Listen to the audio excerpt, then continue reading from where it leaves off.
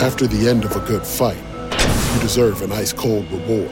Modelo is the mark of a fighter. You've earned this rich golden lager with a crisp, refreshing taste. Because you know, the bigger the fight, the better the reward. You put in the hours, the energy, the tough labor. You are a fighter, and Modelo is your reward. Modelo, the mark of a fighter. Drink responsibly. Beer imported by Crown Imports, Chicago, Illinois. Hey everybody, welcome to another Baseball America Prospects podcast. I'm Kyle Glazer, here talking about the Blue Jays system today, one of our top 10 farm systems. Joined on the phone by Ben Badler, who saw a lot of these guys throughout the year and authored the Blue Jays chapter in this year's Baseball America Prospect Handbook. Ben put in all the reporting for the top 10, and ultimately this is who, after hours and hours of conversations with scouts, team officials, felt like the Blue Jays top 10 lined up. Ben, first and foremost, this is a system that has some star power at the top, some obvious names we'll get to in a minute. But just what's your overall assessment of the system as a whole beyond just, the top guy or two that most people know? Yeah, I think it's a really strong system with a lot of balance to it, and that's even, they graduated Lourdes Gurriel, and they graduated Ryan Borucki, and they've got obviously the big names who are potentially going to be ready to help them in 2019, guys like Vladdy Jr., Bichette, Danny Jansen, Sean Reed Foley. Some of those guys already have obviously had some time at the major league level, but you got a next wave underneath them that's coming up with Nate Pearson, Kevin Smith, and then you go all the way down to the rookie levels, both in the United States and guys who were in the either Dominican Summer League or guys they just signed last year, between Jordan Groshans, Orelvis Martinez, Eric Pardinho, Miguel Uraldo. There's a pretty good wave of talent at each level in the organization right now. Yeah, there's no question the Blue Jays have had a couple of lean years, had those back-to-back ALCS appearances, then 17 and 18 has been kind of a slow decline where they haven't really done anything to get better. They've let good players go and replaced them with less good ones, and we've seen those results at the major league level. But there is hope in the near future, and that starts with Vladimir Guerrero Jr., our minor league player of the year. Ben, we've talked about Vladimir Guerrero Jr. 85 million times on podcasts. We know what his skills are. We know he's the best hitter in the minors. He's continuing to show it in the Arizona Fall League. What I want to focus on today is what Vladimir Guerrero Jr. will mean to the Blue Jays and their fans. So the question I want to ask you is, what can they expect him to do at the major league level, both in year one and by years 3 and 4? Yeah, I think right away he's going to be one of the best hitters in baseball. And it's really hard to say that about somebody who's 19 and is only still going to be 20 years old on opening day next year. No, I don't expect him to be up on opening day, which is a whole other story. But I think he'll be up very soon after that. And he's just such a complete hitter already. It's really remarkable. Like if you're an opposing team trying to game plan for him, like I don't quite know what the plan of attack is against him, whether you go up, down, in, out, like premium velocity, like slider, curveball, like any kind of pitch he can hit in any part of the strike zone. And then he's also a really patient, really disciplined hitter too, who is not going to go chasing much. He doesn't swing and miss much. And we're talking about a guy who, when you don't swing and miss much and you have that kind of plate discipline and you have the power to hit the ball and the approach with that power to hit the ball out of any part of the park, that's, there's just so few holes in his game offensively. I think he's immediately, kind of similar to what we saw with Juan Soto this year. I think if Vladdy had been up in the major leagues all season, you could have seen a similar performance level to what Soto did, except that I think Vladdy's going to be even better. And I think he's got a chance to right away not just hit in the middle of their lineup, but be one of the best hitters in the game. You know, Frank Thomas is kind of the bat. We've talked about that as probably the comp that works really well. Frank Thomas, now given it's a different situation, he was a college bat, so a little more advanced, but he broke into the majors in 1990, played 60 games, hit .330 right out of the gate. His first taste of the major leagues, you know, with a .454 on base, .529. So that first stint even, he was incredible. By year 2, he leads the majors in OPS and on-base percentage, hits 32 bombs, and that's really his first full season he does that. By his third and fourth full seasons, he's the MVP of the American League back-to-back years. Is that the quickness and the level we're talking about? By years 3 and 4, he'll be an MVP contender like Thomas?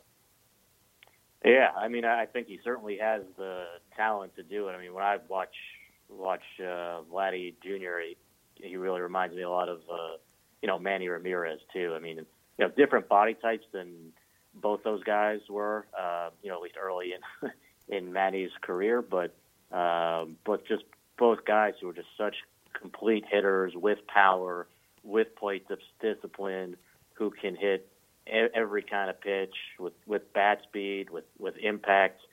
It's that kind of offensive impact where all those guys very quickly were among the best hitters in the league, and I definitely think that whether it's year 1 or year 2, 3, wherever it is, I think very quickly he's going to be in that MVP conversation himself. Vladimir Guerrero Jr. is the clear number 1. He's been number 1 prospect on our top 100 ever since the graduations of Ronald Acuna and Shohei Ohtani. There's no real question about it. Bo Bichette, who's been very, very highly regarded for a while now, is where you'd think he'd be on this top 10 list. But I wanted to get into the next tier because we kind of know those are the 2 guys that are above and beyond. But there's an interesting group of guys where you have, you mentioned earlier Danny Jansen, who, got to the big leagues, catcher, can actually hit, which in and of itself makes him special because very few catchers can. You have kind of a couple guys, lower levels, Pardinho and Groshans you mentioned, Nate Pearson, who really shows some explosive stuff and is continuing to in the Arizona Fall League. How did you kind of separate this out? Because it's a really interesting mix of, 4 or 5 guys that, depending on your risk tolerance for his upside, and not that any of these guys are low upside, they all have plenty, but just how did you go about sussing this out? Not easily, and it's tricky because, like you said, it's you have 2 guys, you have 2 guys at the very lowest levels of the game. Well, I shouldn't say the very lowest, but 2 guys in rookie ball in Pardinho and Groshans, who are, super exciting guys to me. I think both of these guys could be in our top 100 prospects list coming into the 2019 season. Pardinho is, just your traditional super polished Brazilian pitcher, right? Like not something I would, don't typically say, but it's incredible. And we talk about his polish too, but he also has like really good stuff too. So that and he skipped 2 levels. He knew he was going to skip him over the Dominican Summer League. He was way too good for that, but then also skipping over the Gulf Coast League, going to the Appy League, and just totally picking apart hitters. Good fastball, swing and miss, breaking stuff. Really smooth, really easy. Groshans going out. I don't know if he's going to stick at shortstop. I think more than likely third base, but we'll see. But I think he can really hit, and he's got power. So 2 really exciting guys in the lower levels. But then you also have like Jansen, who is, major league ready right now, a catcher who's going to get or has at least a high, a good track record the last couple of seasons of being able to hit and get on base at a very high clip and play at least a solid defensive catcher. So it's really tricky to kind of balance those 2 out, and then obviously, you have Kevin Smith having a breakout season. I think he's another guy who's fits into that top 100 conversation. Sean Reed Foley, another guy like Jansen too, who has some big league time, and when you see him on the right day, plus fastball, plus slider. Really put away slider to lefties, righties. Sometimes the changeup is on, but it's a really inconsistent pitch. He's got to work on the command. And yeah, I mean, you talked about Pearson too, where he's barely pitched this year. It's one of those guys where it's like by the time we put the prospect handbook to press in December, we'll have a full or at least Arizona Fall League to evaluate him. But when he's healthy, it's been certainly really electric kind of fastball, flashes of secondary pitches, but it's not, for him, I mean, obviously the main pitch is that fastball, and there's some, I think, just bad luck obviously involved with, getting hit this season in terms of his injury. So it's different than a guy who was out for the year with Tommy John or a shoulder injury or something like that. But really kind of a wild card in a system where there's a lot of upside, but it's really working off of limited information from his 2018 season to try to evaluate him and make decisions on him. So I think you could probably go, certainly after Vlad and Bo is kind of an obvious one too. But I think after that, it's a lot of different guys who I think are top 100 prospect candidates. I think you could actually very reasonably go in a lot of different directions with those guys. I want to circle back to Jordan Groshans a little bit, just because he's the guy that there's the least track record on, considering he was drafted just this year. He was someone that, again, talented. I think there was a little bit of a surprise he went as high as he did. But then he goes right out into the GCL, delivers on it. Had a little bit of a short stint in the Appy League. The numbers weren't great, but it's 11 games. Goes into the Appy League Championship Series, goes 3 for 4, 1 for 4, 3 for 4 with a bomb against a really good Princeton staff, including Shane Bobs, Matthew Liberatore, Shane McClanahan. What were you hearing about Groshans just in general and his debut and what he can be down the road?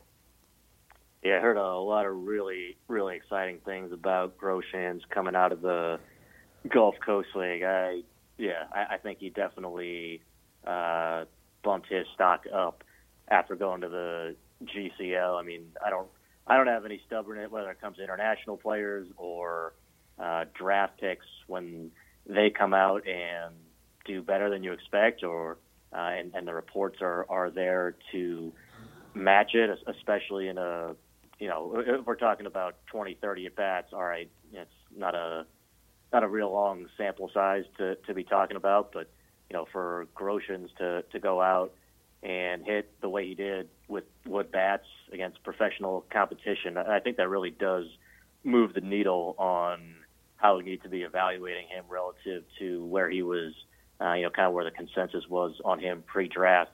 And the reports I got on him coming out of the GCL were really, really good. Just a very advanced hitting approach for somebody who's still 18 years old, uses the whole field.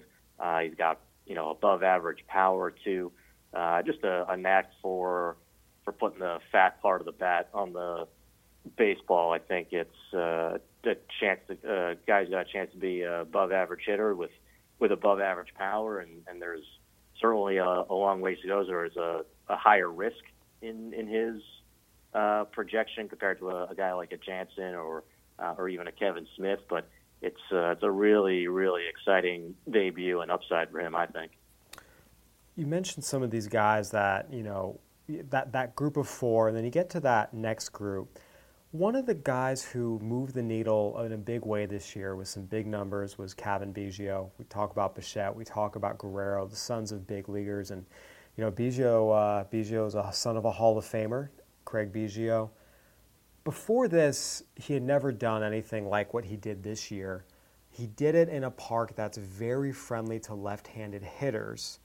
How much of a sense was it in your discussions with evaluators was, okay, this is real versus it might just be an older guy in Double-A taking advantage of a decent park for left-handed bats?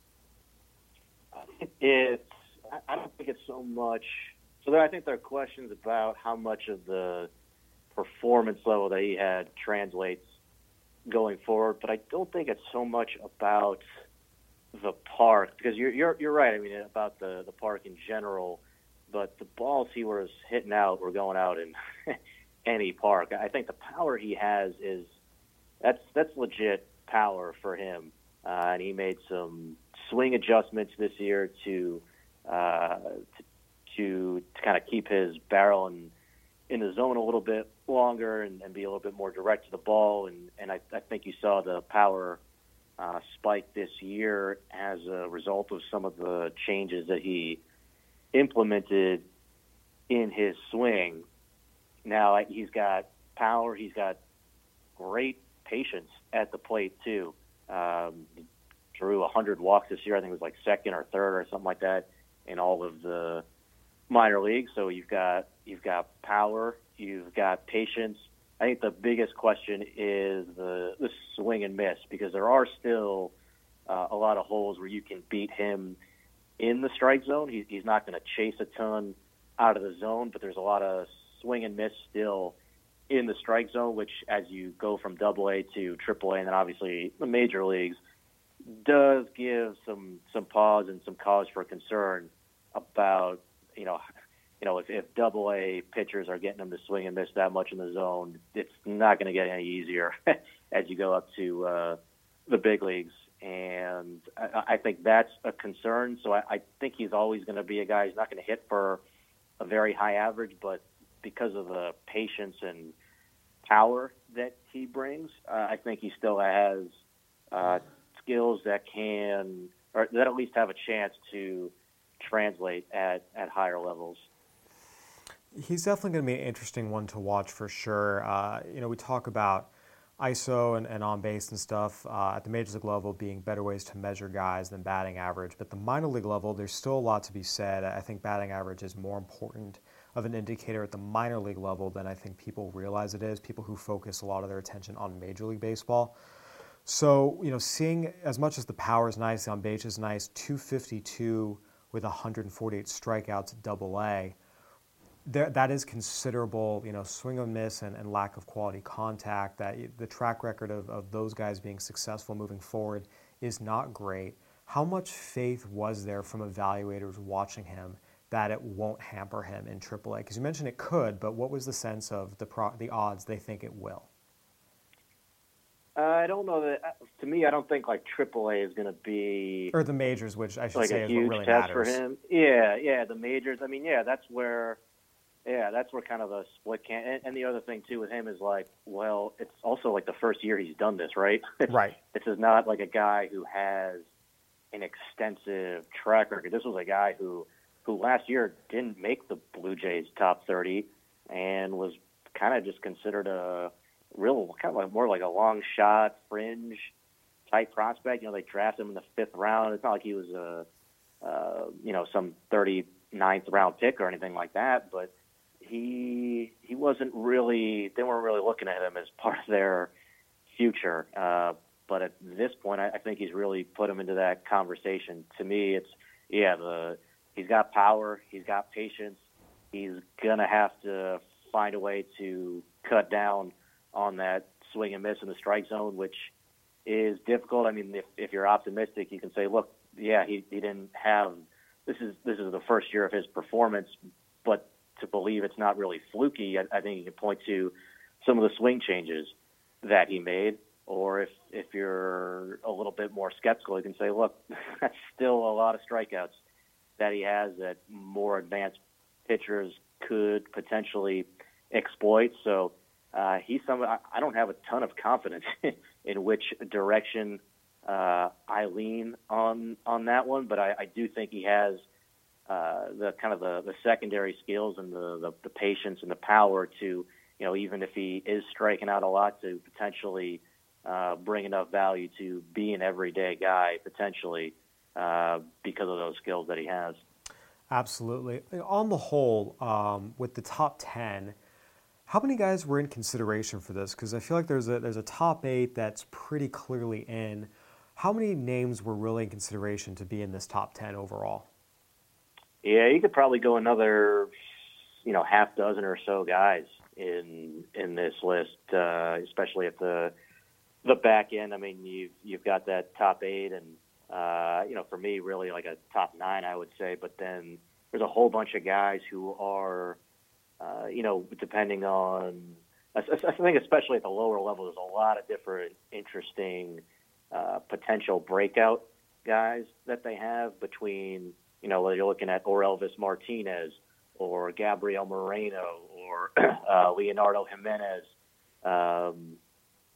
guys who are in the Gulf Coast League this year for them, Adam Kloffenstein and Griffin Conine out of the draft, or Miguel, I don't know if I mentioned Miguel Giraldo too, a guy coming off a really good season in the Dominican Summer League for them and got a little bit of a taste in the GCL by the end of the year.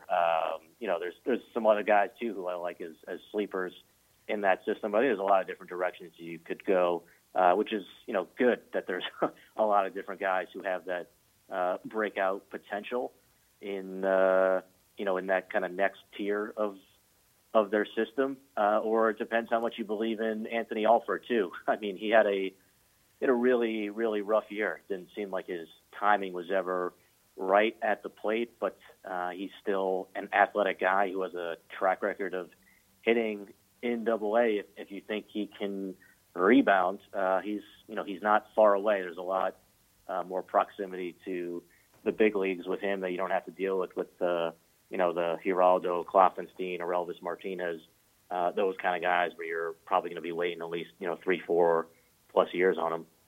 Absolutely. It's definitely an interesting system, and anytime you've got the guys at the top, they do.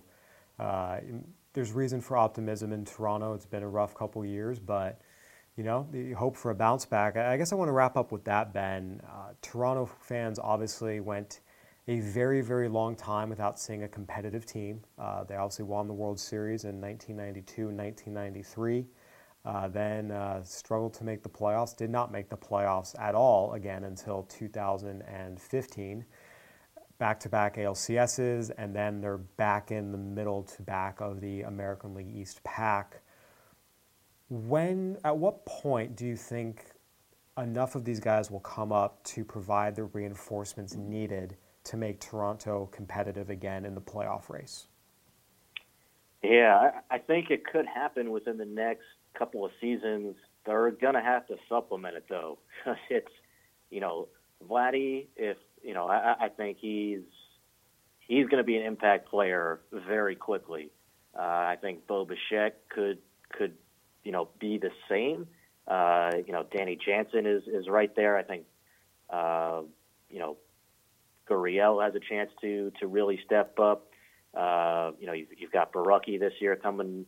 You're going to get a full season out of him. And, I think there are guys who are coming up who are going to help, but you're going to need a lot more, I think, than that, whether it's through trades, free agent signings. There's a lot more work to be done. I think they kind of missed on an opportunity.